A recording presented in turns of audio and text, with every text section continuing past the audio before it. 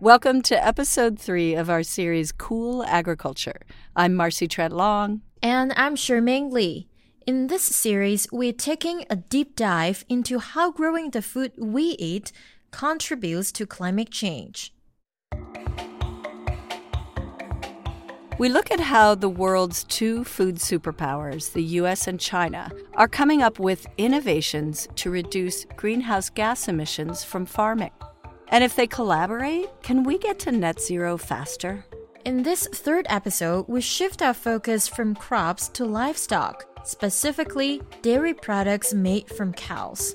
We humans have eaten dairy products for centuries, but only recently did we realize the impact that cows are having on climate change.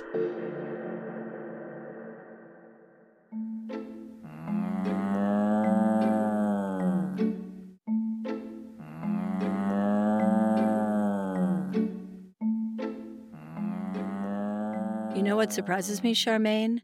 I find cows rather adorable. But from a climate perspective, they're kind of bad news, right? They are very cute, but their burps produce methane, a potent greenhouse gas that can warm our planet 80 times faster than carbon dioxide. And raising cows for beef and dairy products becomes challenging if we want to get to net zero in agriculture. And livestock farming accounts for nearly a third of global methane emissions.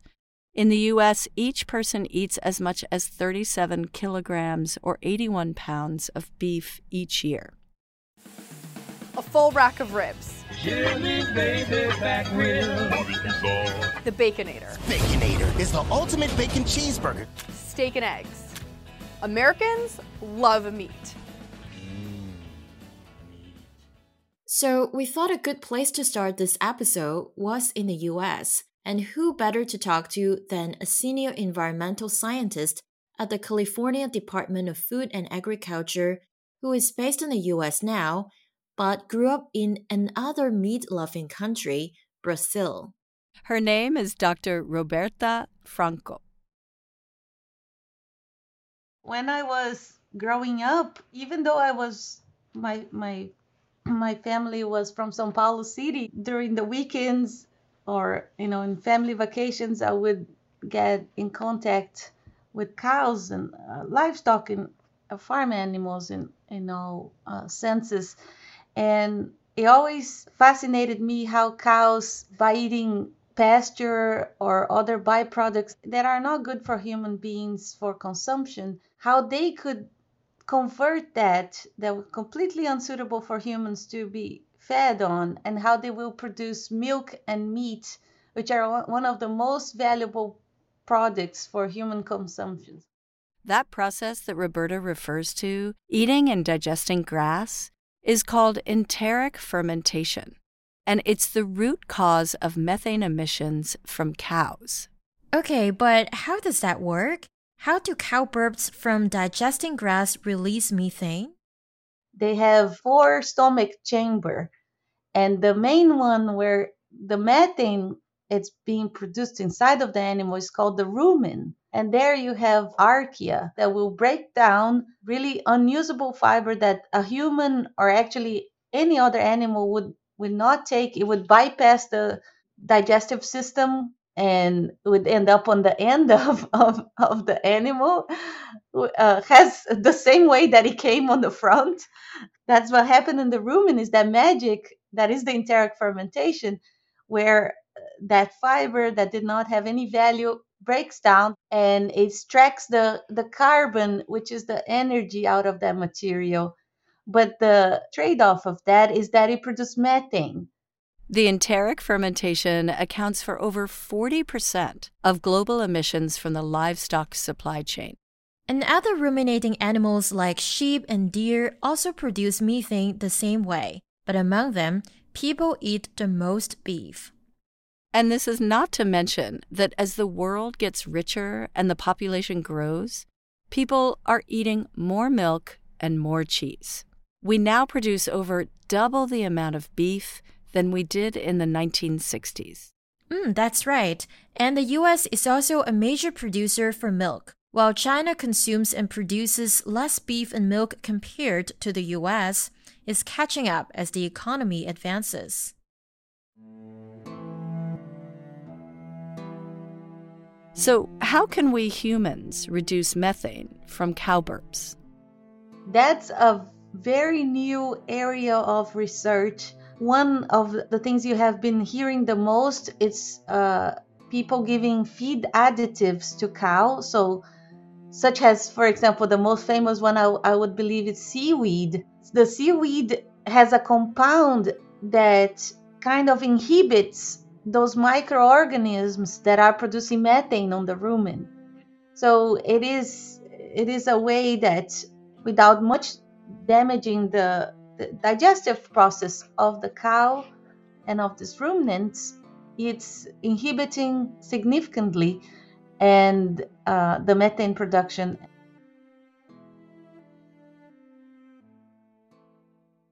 Wow, who knew that seaweed could have such superpower? No kidding. When I was growing up, it was one of my favorite snacks. Do you remember the salted seaweed snack I loved nibbling when I worked from home? I do remember. My kids loved them. I know that it's nutritional and healthy, but I didn't know that red seaweed can help reduce methane emissions from cow burps. So how does that work? Well, I talked to Dr. Ermias Kabriab, professor of animal science at UC Davis, who published research about it in 2021. But before he started explaining how it worked, he first told me about what brought him to study livestock and cows during his early years growing up in Eritrea, East Africa. Growing up, I used to really enjoy milk and animal source food and beef and all that because it wasn't available as much as one would like. So it always made me think, why couldn't we have milk and cheese and all these good things that on a regular basis? And so that's kind of sparked my interest in trying to figure out how we can increase the productivity and make it available. But then so more stories start to come out about the contribution of livestock to the environment as well. So trying to see how can we improve productivity, but also mitigate the emissions that come from animals as well. Dr. Kabriab then started looking at whether different feed additives could reduce the methane emissions from cow burps. So this is a common way of doing things. A lot of people have done, different type of plants to do that. And in vitro, you can see a lot of bioactives actually reduce the methane emissions. But the issue is that in vivo, like with real animals, it doesn't always translate. So there was some excitement about things like curry, for example. Curry reduces emissions substantially in vitro, but when you actually given it to the animals in vivo, it didn't work. His team didn't give up. Eventually, after testing a variety of feed additives, they stumbled across research from Australia saying wet seaweed could reduce methane emissions in the lab experiments. So Dr. Kabriab and his students decided to try adding seaweed into the feed of real animals to see if it really could reduce methane emissions. And I was away at the time, actually, and she called me and she said, we're seeing like 30-40% reduction. And I thought, this must be some mistake there. Usually what happens is that you need more than what you use in the lab to get the effect. So I was like, must be some sort of malfunction. But she checked again, and it was real. And then as we increased the dose, we saw that there was also an increase in reduction of emissions as well. So that was quite exciting. It turns out that Dr. Kabriab's research showed a 60% reduction in methane emissions from cows eating the red seaweed, and Penn State saw an 80% reduction. And then, there's a number of companies have sprung up, and there are a lot of startups have started working with the seaweed. So there's already one formulation that has been approved in California. So a formulation called Brominata is now legal to sell and use for animals here. The potential sounds huge. In an ideal world, we would want to feed all cows with red seaweed additives to slash their methane emissions. But doesn't that mean we have to grow a lot of red seaweed? So there are a couple of companies that are focusing on the bromoform, the active ingredient. On the seaweed, it's not just bromoform, there are other things as well, but the bromoform is the main one. So now we don't need to grow the seaweed, but you can just use the bromoform and stabilize it and make it available to the animals. So instead of just feeding red seaweed to the cows, an extraction of bromoform could be sold as a feed additive to the farmers. But bromoform also has risks. The downside of bromoform is that it affects the ozone layer, and also if it is given in high quantities, it could be a carcinogen as well. And this is all of this needs to happen to then apply for approval to FDA or other regulatory bodies. And Dr. Kabriev said that this new idea has attracted a lot of interest from Chinese scientists. Because the Chinese government recently launched a plan to promote new diets for farm animals. And that includes using forage or leftover crop residue after harvesting.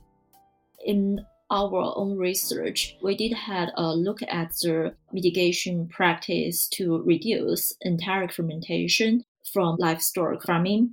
And one is using the high quality of forage, for example, such as coral silages. So by using very good forage, that can also reduce some GHG emissions in enteric fermentation. That was Mei-An Chen, Program Director and Senior Analyst at the Chinese NGO Innovative Green Development Program based in Beijing. She was talking about using corn or other crop residue, otherwise called forage, as feed for cows. The idea is gaining momentum. And there are also some policy documents actually mentioned to or promote the use of this kind of forage. In addition to the high quality of forage, there are also some other mitigation practices, such as feed additives. But motivating livestock farmers in China to make changes to their livestock practices has its challenges. In China, the agriculture is dominated by the smallholder farmers because there are so many smallholder farmers, and they probably, if they want to take some new technologies or new practice to reduce GHG emissions in livestock farming, they probably need to think about the cost and benefits of these mitigation practices. But China's also focused on consolidating small farms into larger industrial farms, which might help lower costs, thereby creating funding for new feed additives. China has this policy they call cropland transfer system that allows some smallholder farmers, if they are not interested in the agriculture because they are moving to the cities, and they could transfer their land to some other people that are willing working on that. So in this process, they are able to consolidate the land and to make a large-scale farms.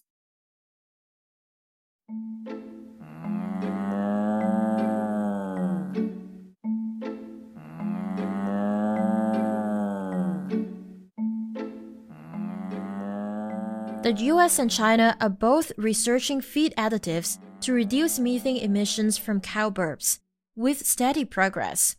But there is another component of livestock farming that creates methane emissions: animal manure. That's right. Animal droppings produce around 10% of all methane emissions from livestock farming.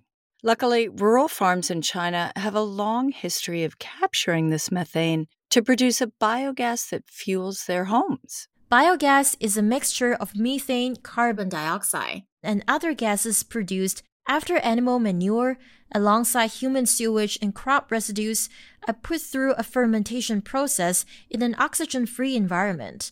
The machine they use is called an anaerobic digester. Once the biogas is produced, it can be used as a fuel to generate electricity. In Chinese, biogas is called 沼气, which means swamp gas or marsh gas in English. Biogas research started over 100 years ago, when in the late 1920s, the first biogas plant using water pressure was introduced in Taiwan. To learn more about it, we decided to talk to Dr. Liu Ying, the former chief of China's Biogas Institute of the Ministry of Agriculture, to get more history on the history of biogas in China. 它有公司，有它的这个培训体系，它是编了书。 In the 30s, there were biogas schools across the country. Companies offered training classes and textbooks. At the time, companies targeted generating power to light lamps. Farmers cooked using firewood or crop residue, which they had enough at home, but had to buy oil to use lamps. So companies then promoted that they could turn on lights using manure, without stinking up the house.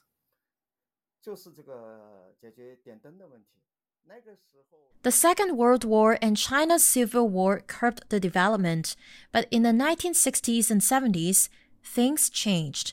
The supply of firewood was tight, so some farmers started digging out the books about using biogas.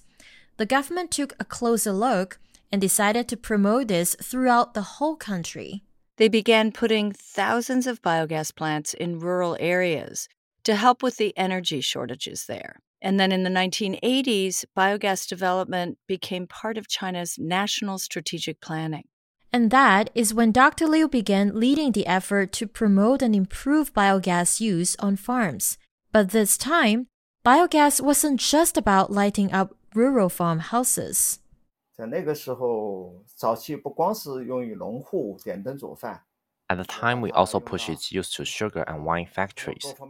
With state support, we turned a sewage from 2 factories in Sichuan province into biogas.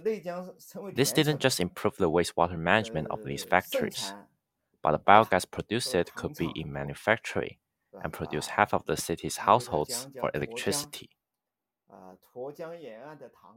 Since 2015, Dr. Liu said authorities started building massive biogas digesting plants on large-scale farms, and then sending that biogas to households through pipelines, similar to the way natural gas is transported.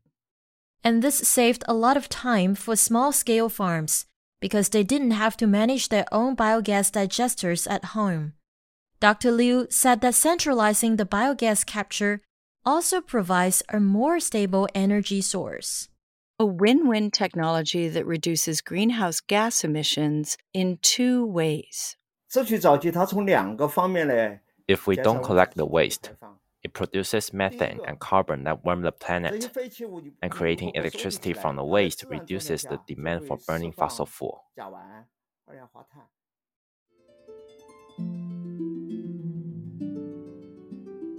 Biogas presents a good alternative to natural gas. Currently, the LNG supply in China was mostly imported from Australia, Malaysia, and the US until the Ukraine war started, when part of this was replaced by Russia and Central Asia. China is expanding the use of natural gas rapidly by building plants domestically and overseas.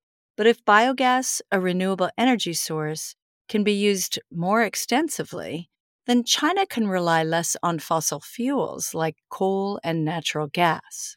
So far, biogas only accounts for slightly over 3% of China's energy mix. But with more development, experts say that could increase to 10% in the near future.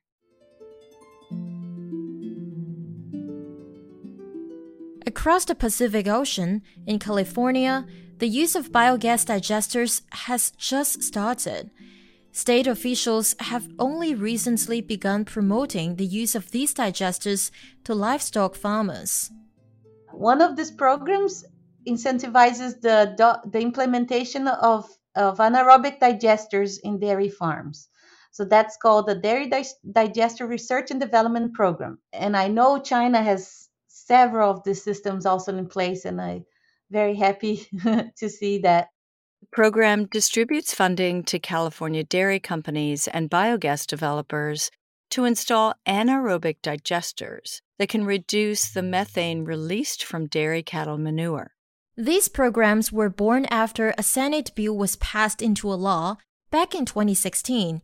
It sets a legally binding target of reducing California's methane emissions of 40% below 2013 levels by 2030. Manure management is a big part of the effort for dairy and livestock industry.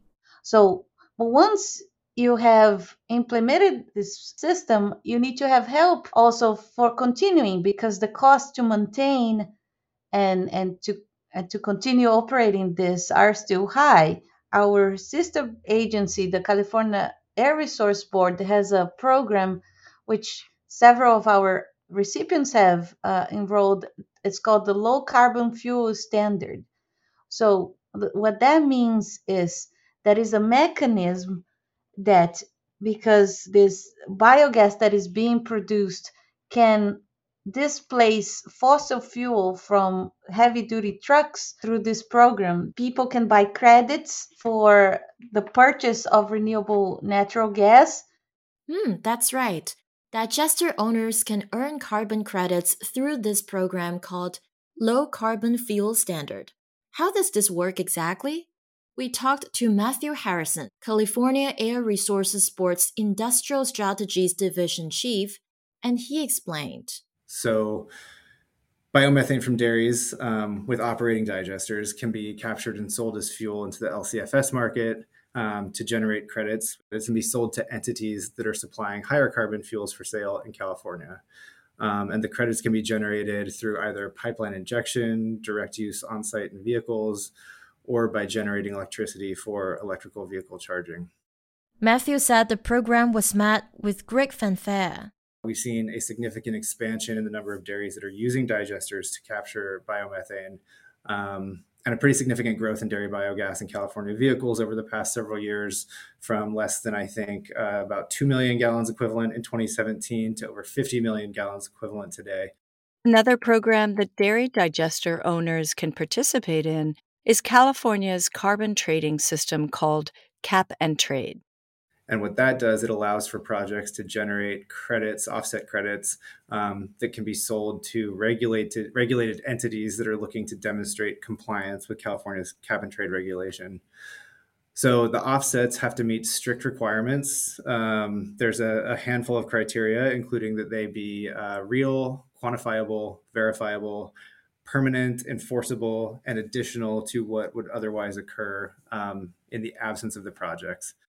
Portion of the auction proceeds from the cap and trade program are deposited into a state account where the legislature can then appropriate those funds through the state budget process for investments in the programs and projects that further reduce greenhouse gas emissions.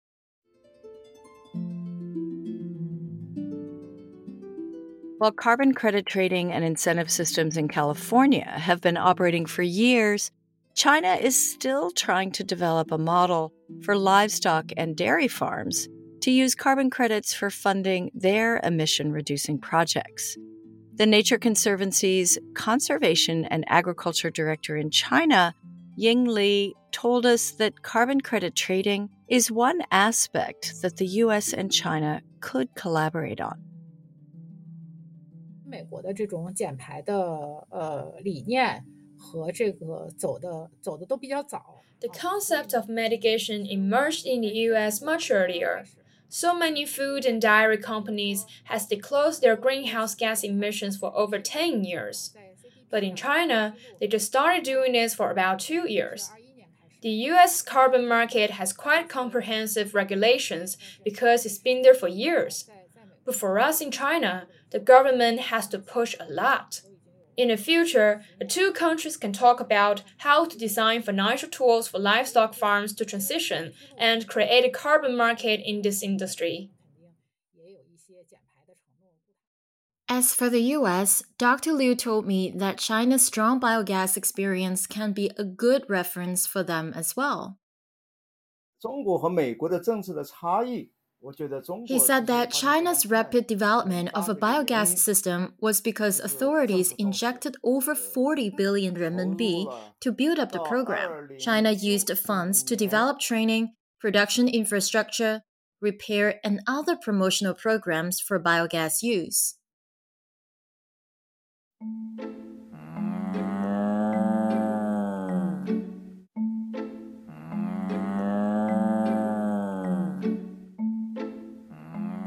It's pretty clear that the US and China could both benefit from collaboration not only in their research, but also the tools that they use to fund and implement new methane mitigation programs for dairy farms. Definitely.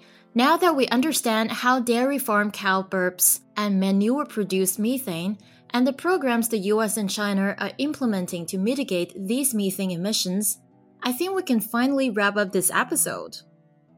Although the process to get food on our table covers much more than agriculture, it seems growing our food alone takes up a lot of greenhouse gas emissions. We've looked at soil, rice paddy fields, and livestock farms so far, and the possible solutions that different stakeholders can take up.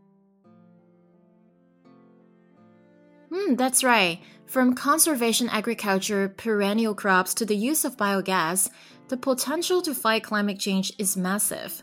But the thing is, if we don't scale them up, their power will remain very limited. That's when international cooperation does the magic, right? We can see that some research and methods develop well when the US and China actually work together. Political differences might stay, but hopefully the two countries' goals of tackling global warming and climate change will be enough to refocus cooperative research again in this intersection of agriculture and greenhouse gas emissions. And as someone growing up in food paradise Hong Kong, I really hope to see our food system, particularly agriculture, goes green and sustainable soon. And on that note, we'll say goodbye to our listeners and move on to the next episode.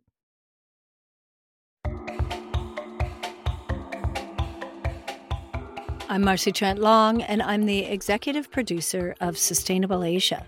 Charmaine Lee and I are hosts and producers of this episode.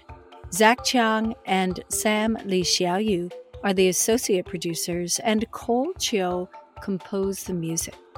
A big thank you to our guests, Dr. Roberto Franco from California Department of Food and Agriculture, Matthew Harrison at the California Air Resources Board, Dr. Hermes Kebriab at UC Davis, Dr. Ying Li at the Nature Conservancy in China, and Dr. Liu Ying and Mei Ann Chen, both at the Institute for Global Decarbonization Progress in China.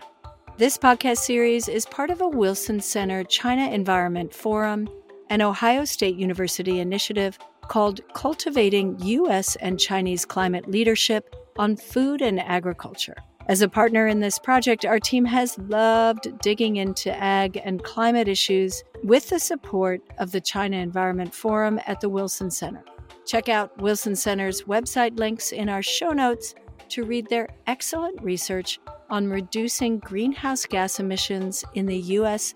and China from agriculture. Also, sign up for their highly informative webinar series on the many environmental issues impacting the two countries. It's a great opportunity to join the discussion to reduce the environmental footprint in the U.S. and China.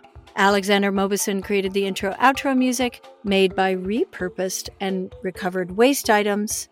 Thanks for listening. We're going to take a short break from Season 16 Cool Agriculture to bring you the first episode of a new Season 17 called The Global Plastic Treaty Negotiations. It's a fascinating look at the issues being discussed over the next 2 years as the United Nations countries convene in hopes to finalize a global plastic treaty agreement. Season 16 Cool Agriculture will come back again in June with a final episode looking at lab-grown meat and maybe a few episodes from partner podcasts on farming and climate change for your listening pleasure.